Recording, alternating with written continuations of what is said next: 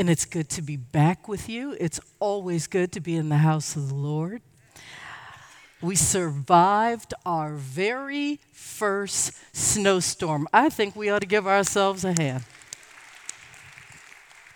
Some of you know that we live at the farmhouse in Olney that the church owns, and it's a beautiful piece of property, but it's a big piece of property. And it's a big piece of property with a really, really, really, really long driveway. And because it's an open property, we got 16 inches. Now, I know the weather said we were only going to get 3 or 4. We got 16 inches in Olney. And did I mention we have this really, really long driveway? So imagine how we spent some of our time last week. And I'm sure you spent your time in a myriad of ways as well. But I'm grateful that we made it unscathed for the most part. My shoulder's still a little sore from shoveling, but that's okay. I'm also grateful that my local grocery store is finally able to restock all of the bread, milk, eggs, paper products, and snacks in those various aisles because, as you know, the Washington, D.C. area knows how to plan for a storm. So what'd you do? How'd you spend your time? Did you take your extra time last week and sleep in? That's always fun. Or maybe you finally got a chance to watch the news programs that I hear they play on a Sunday morning. I don't get to see them, but from what I understand, they have news shows on Sunday morning. Or maybe you just sat quietly with a hot beverage and watched the snow fall. That was a beautiful thing to do. Or maybe you got to cook a big old country breakfast for you and for your family. I know my kids just spent the day scrolling through their social media feeds and playing games online, while Mommy was outside and making up time at work.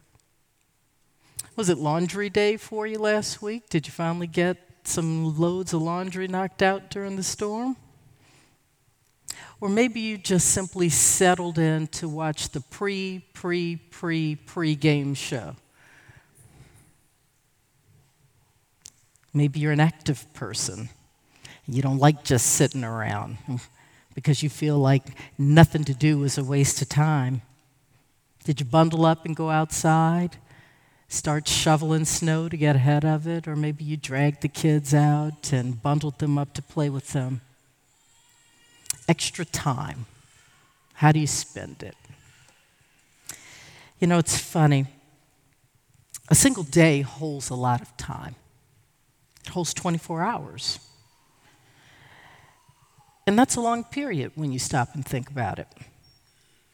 Another way that you could look at the average day is that it consists of a staggering 1,440 minutes. Now, of course, we have a lot of math and engineers here, so for you, I calculated it out. That equates to 86,400 seconds, in case you want to count it that way. We have a lot of time. How do you spend the time that is allotted to you? I know you have to sleep and eat. A lot of us spend several hours a day at work or at school, if that's still your situation. But even after those large chunks of time are spent, that still leaves you with a lot of free time on your hands. If you have children, I know they certainly take up a lot of time. And of course, there's always hobbies and activities that you can invest yourself in. And we all need time to take care of ourselves. I mean, you know, this hair doesn't happen just overnight. This is a process, okay? All these things require time. Time is universal. If you woke up this morning, you still have some. And because God is gracious to us, we all get the same amount. can't buy more, and you won't get any less. And better still, we are even given the freedom to do pretty much what we want with our allotment. So you would think as Christians that we'd be pretty good about managing our time because we should be the first to recognize that our time really is not ours. We should think about time in the same way that we should think about our possessions, our money. They're all a loan from God. They don't belong to us. And so is our time.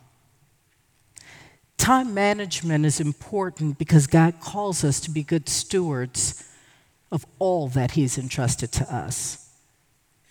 But we seem to have a rather distorted view when it comes to time. We always seem to live at the two opposite ends of the time spectrum, if you will.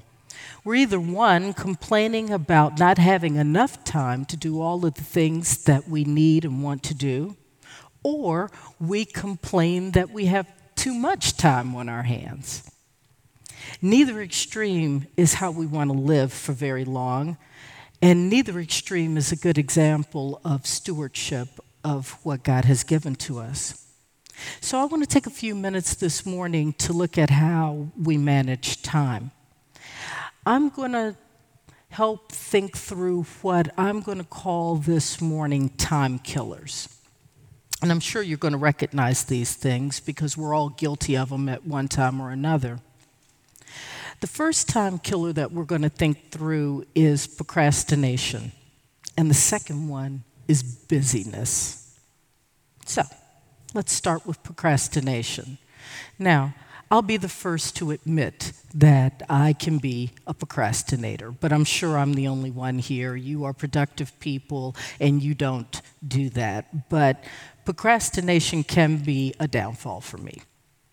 But when we think about it, and I will just put it bluntly, I'll put it very simply, procrastination is prideful.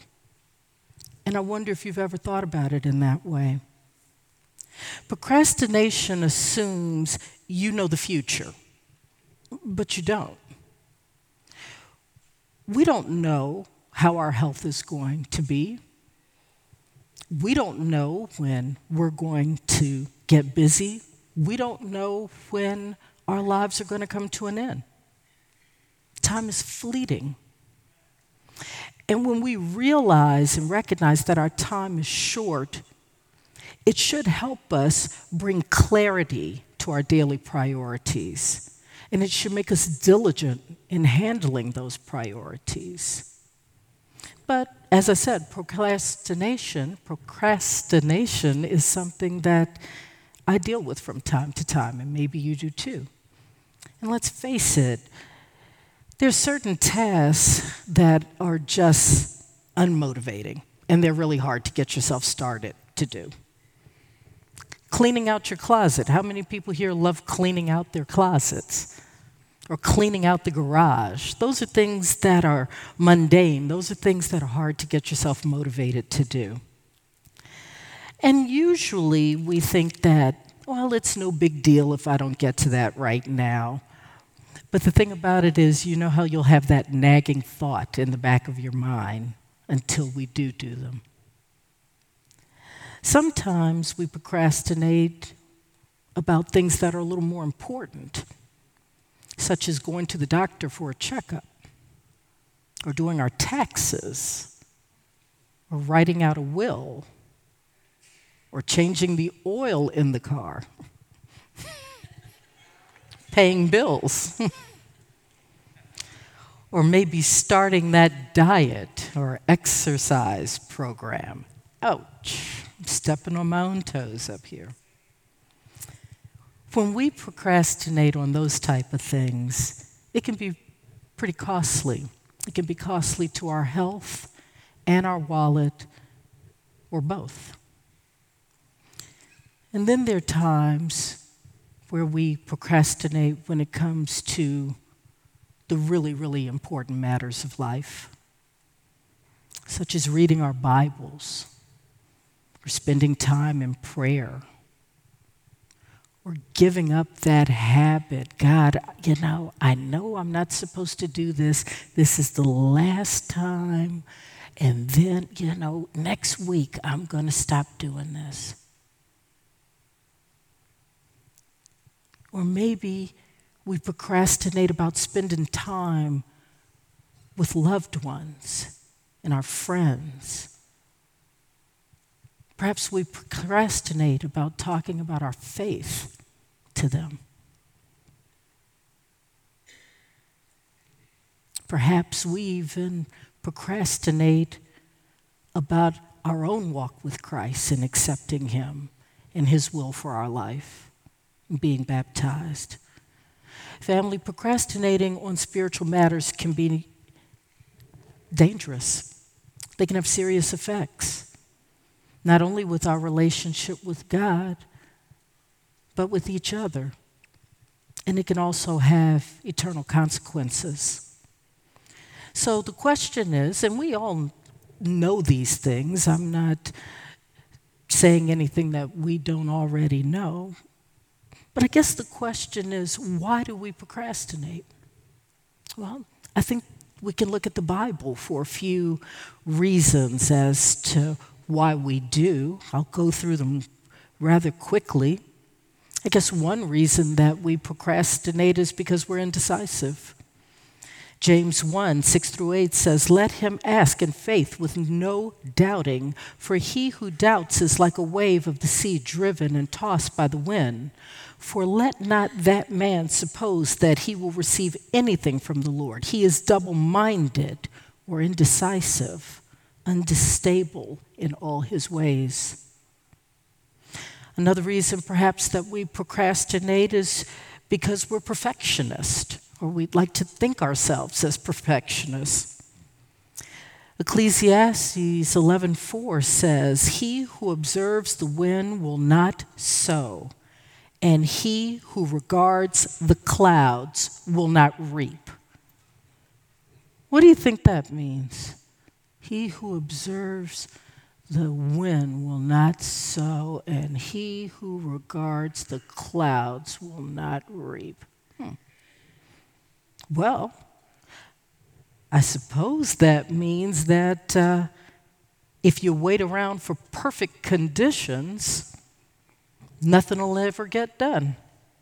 You just keep putting it off. Fear could be another reason why we procrastinate. Proverbs 29:25 says, "The fear of man brings a snare, but whoever trusts in the Lord shall be safe." Have you ever dilly-dallied around before making that dental appointment because you're afraid of the dentist? Or perhaps you're postponing your physical exam because you're afraid of what the doctor might tell you. If you will carefully examine the things that you most often put off, chances are it's because of fear. Another way that we can procrastinate is to get back at people that we're angry with. Anger can cause you to procrastinate. It's a way of taking control. When kids procrastinate on cleaning up their room, quite often they're acting in anger toward a parent. It's their way of keeping control away from their parent. It's quite common for an elderly person to do that to an adult son or daughter who keeps putting pressure on them to do things. It's a way of controlling. The last reason that we'll talk about today, why people procrastinate, may be just out of laziness. Proverbs 13:4, "The soul of a lazy man desires and has nothing." Some people become chronic procrastinators simply because they just don't want to do more than they absolutely have to do. They're content with the status quo. They are perfectly happy with mediocrity.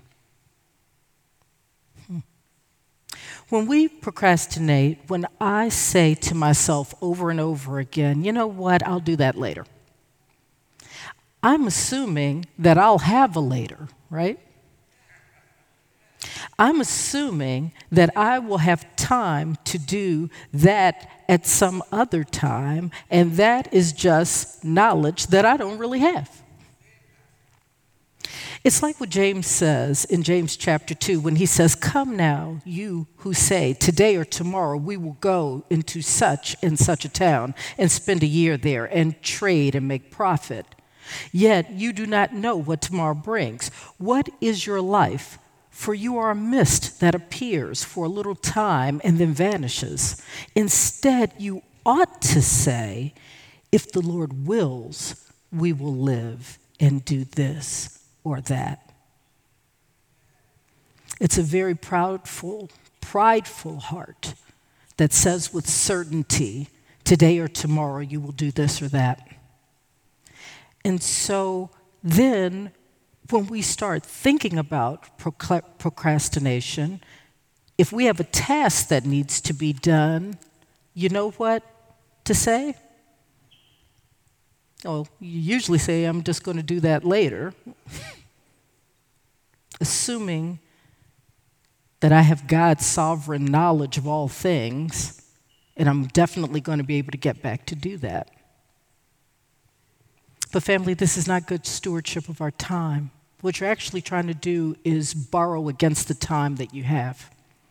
Good stewardship requires that we think carefully about the way we're spending our time. Maybe we wouldn't be so proud in assuming that this time right now that we have belongs to us when it really belongs to God. Or assuming that we get to have more time, the only minute that we really know for sure that we have is the one that we're in right now.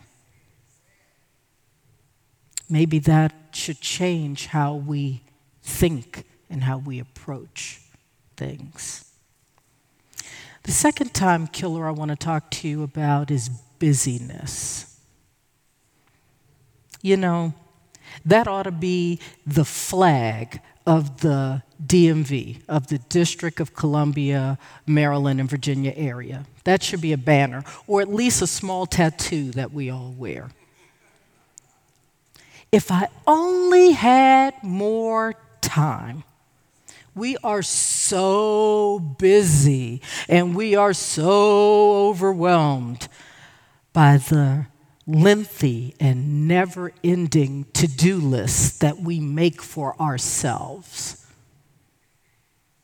Problem is, some of us actually think that time management is about cramming more stuff into an already overloaded schedule. But that's not good or effective time management.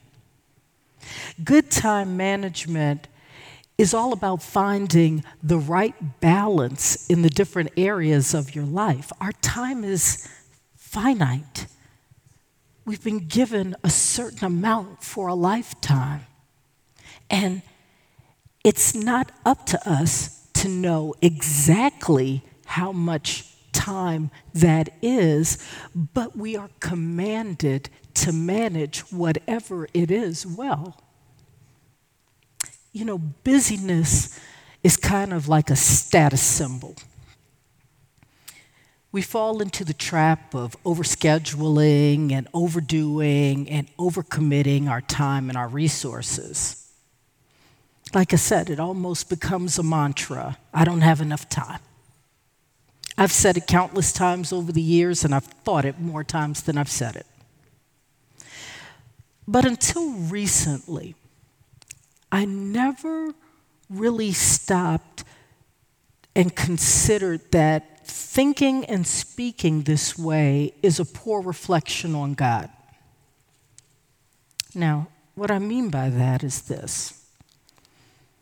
I was reading a paper by a noted Oxford professor and Bible teacher. His name is Bruce Hindmarsh. And he wrote an article regarding the Sabbath. Now, you know that God commanded his people, us, to regularly take one day out of the week as a day of rest and worship. Now, he did not initiate this or command this for his sake. He commanded it for ours because we are finite beings. We need to rest, and we also need to always remember who the author and finisher of our life is. So, Dr. Hen Marsh was writing this article that I was reading about the biblical principles of the Sabbath. And frankly, as I read the article, it made me go, what? What is he talking about? I don't know if I believe that. That article really challenged me. It reads as follows. Stay with me. Busyness is moral laziness because it is often a statement of our self-importance and our excuse to be inattentive to people. But God has given us just enough time to do what we need to do moment by moment to respond to Him. And His grace is there.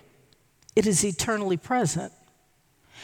Every moment is a sacrament where time touches eternity, and there is exactly enough time to do what God has called us to do.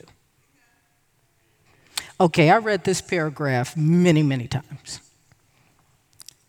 And that wasn't even the main point of the article that he was writing. But when I tell you my brain slammed in front of my head when I read the sentence, busyness is moral laziness. God has given us just enough time. Every moment is a sacrament. Or said another way, that every moment has been ordained by God as a sign or a symbol of a spiritual reality. Wow. These are massively important truths that I think we need to soak in. We all know busyness. Everyone is busy. Everybody complains about being busy. Busy, busy, busy, busy is a buzzword. And most of us have even grown fairly comfortable at living at a level of busyness. But to call busyness, meaning a frantic and distracted lifestyle, moral laziness, suddenly makes me uncomfortable. Because it means that busyness is not something that merely happens, it's something we've chosen.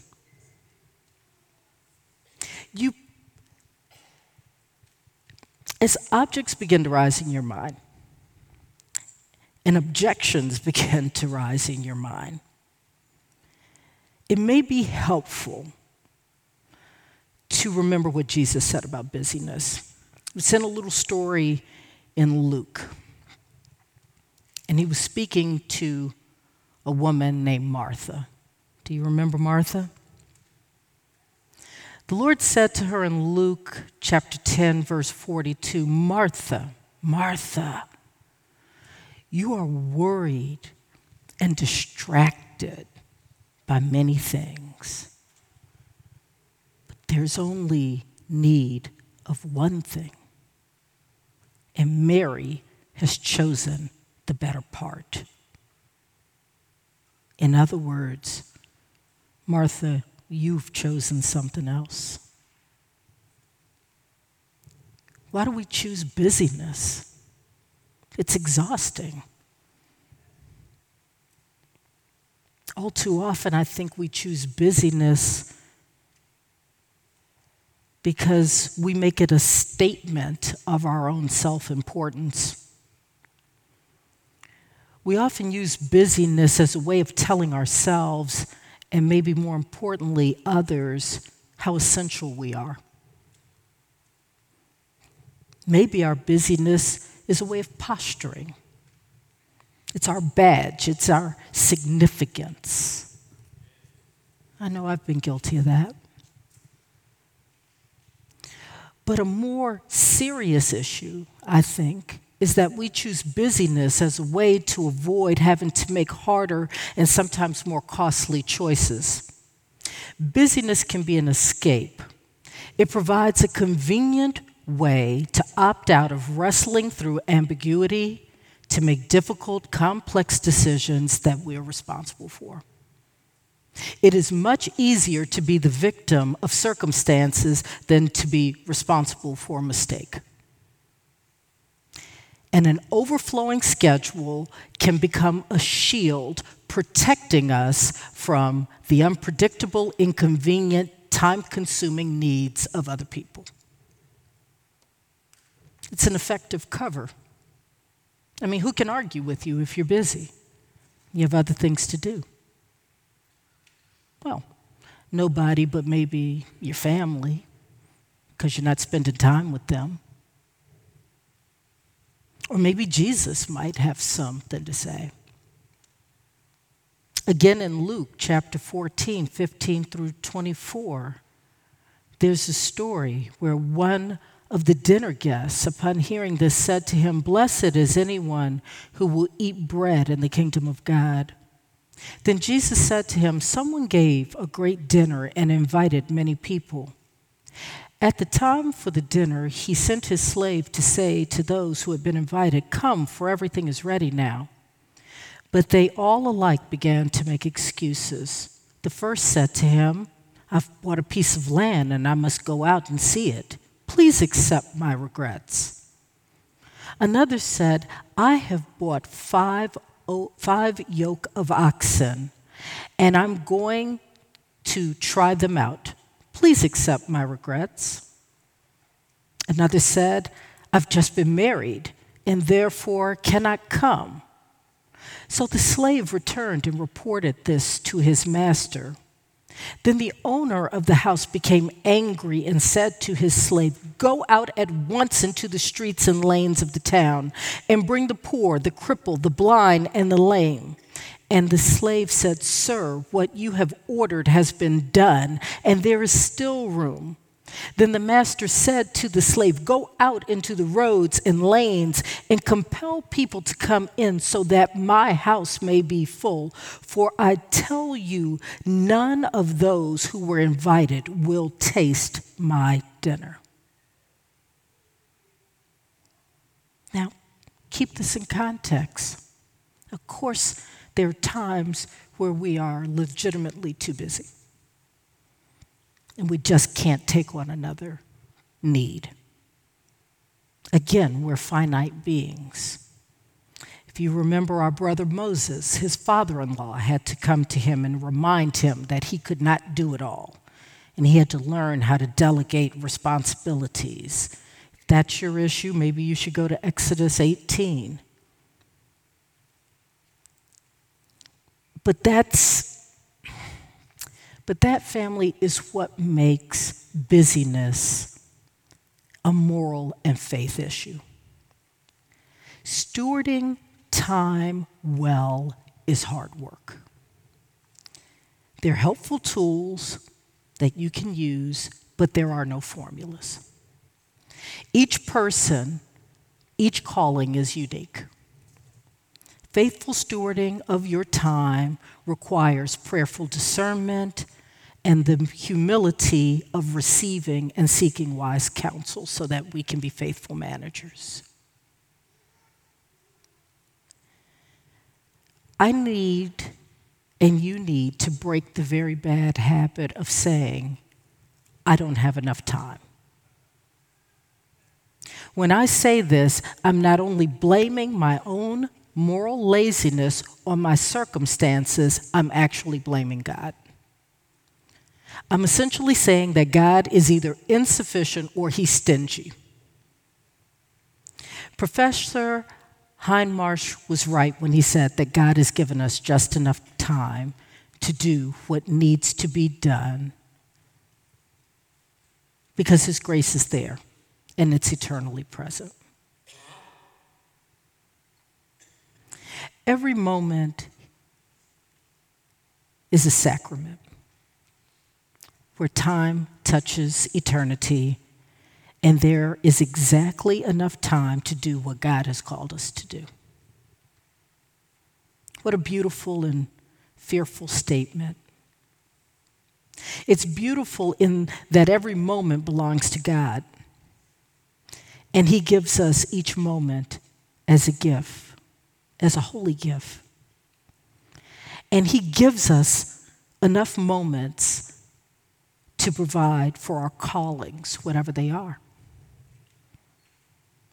It's fearful in the fact that we are stewards of these gifts, and we're going to be held accountable in terms of how we invested it.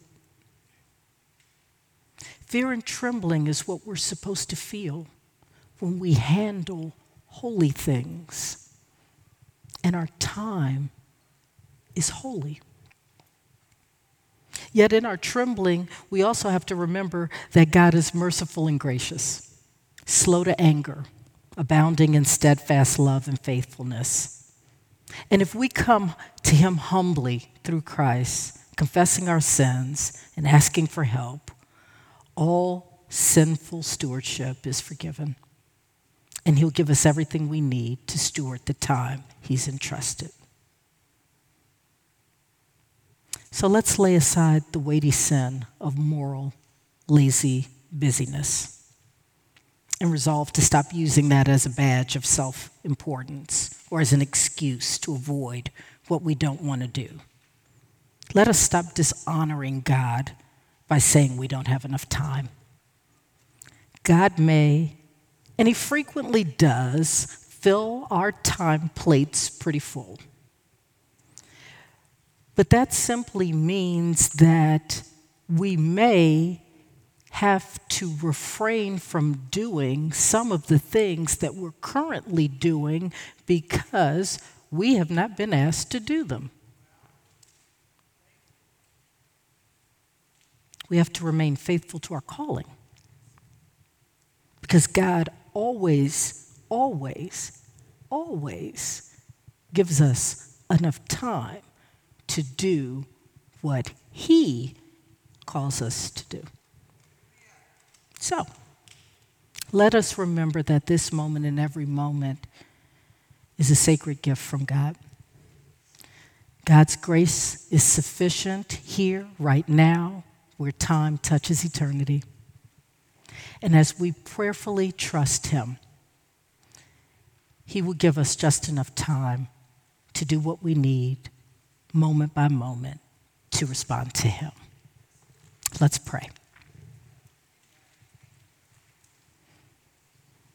Father, when the disciples asked Jesus, what's really important? What is the thing that you require? What is your command? What is the most important commandment? Jesus responded by saying, to love you, Father, with all of our hearts and with all of our minds and with all of our souls and with all of our strength. And then He said that we are to love others just the way we love ourselves. So, Father, help us to live effectively and efficiently. And forgive us when we procrastinate or when we use busyness as a tool to be disobedient to the things that you have called us to do. Father, break our hearts so that we can love you and love people. Thank you, Father. And we say this in your Son's precious name.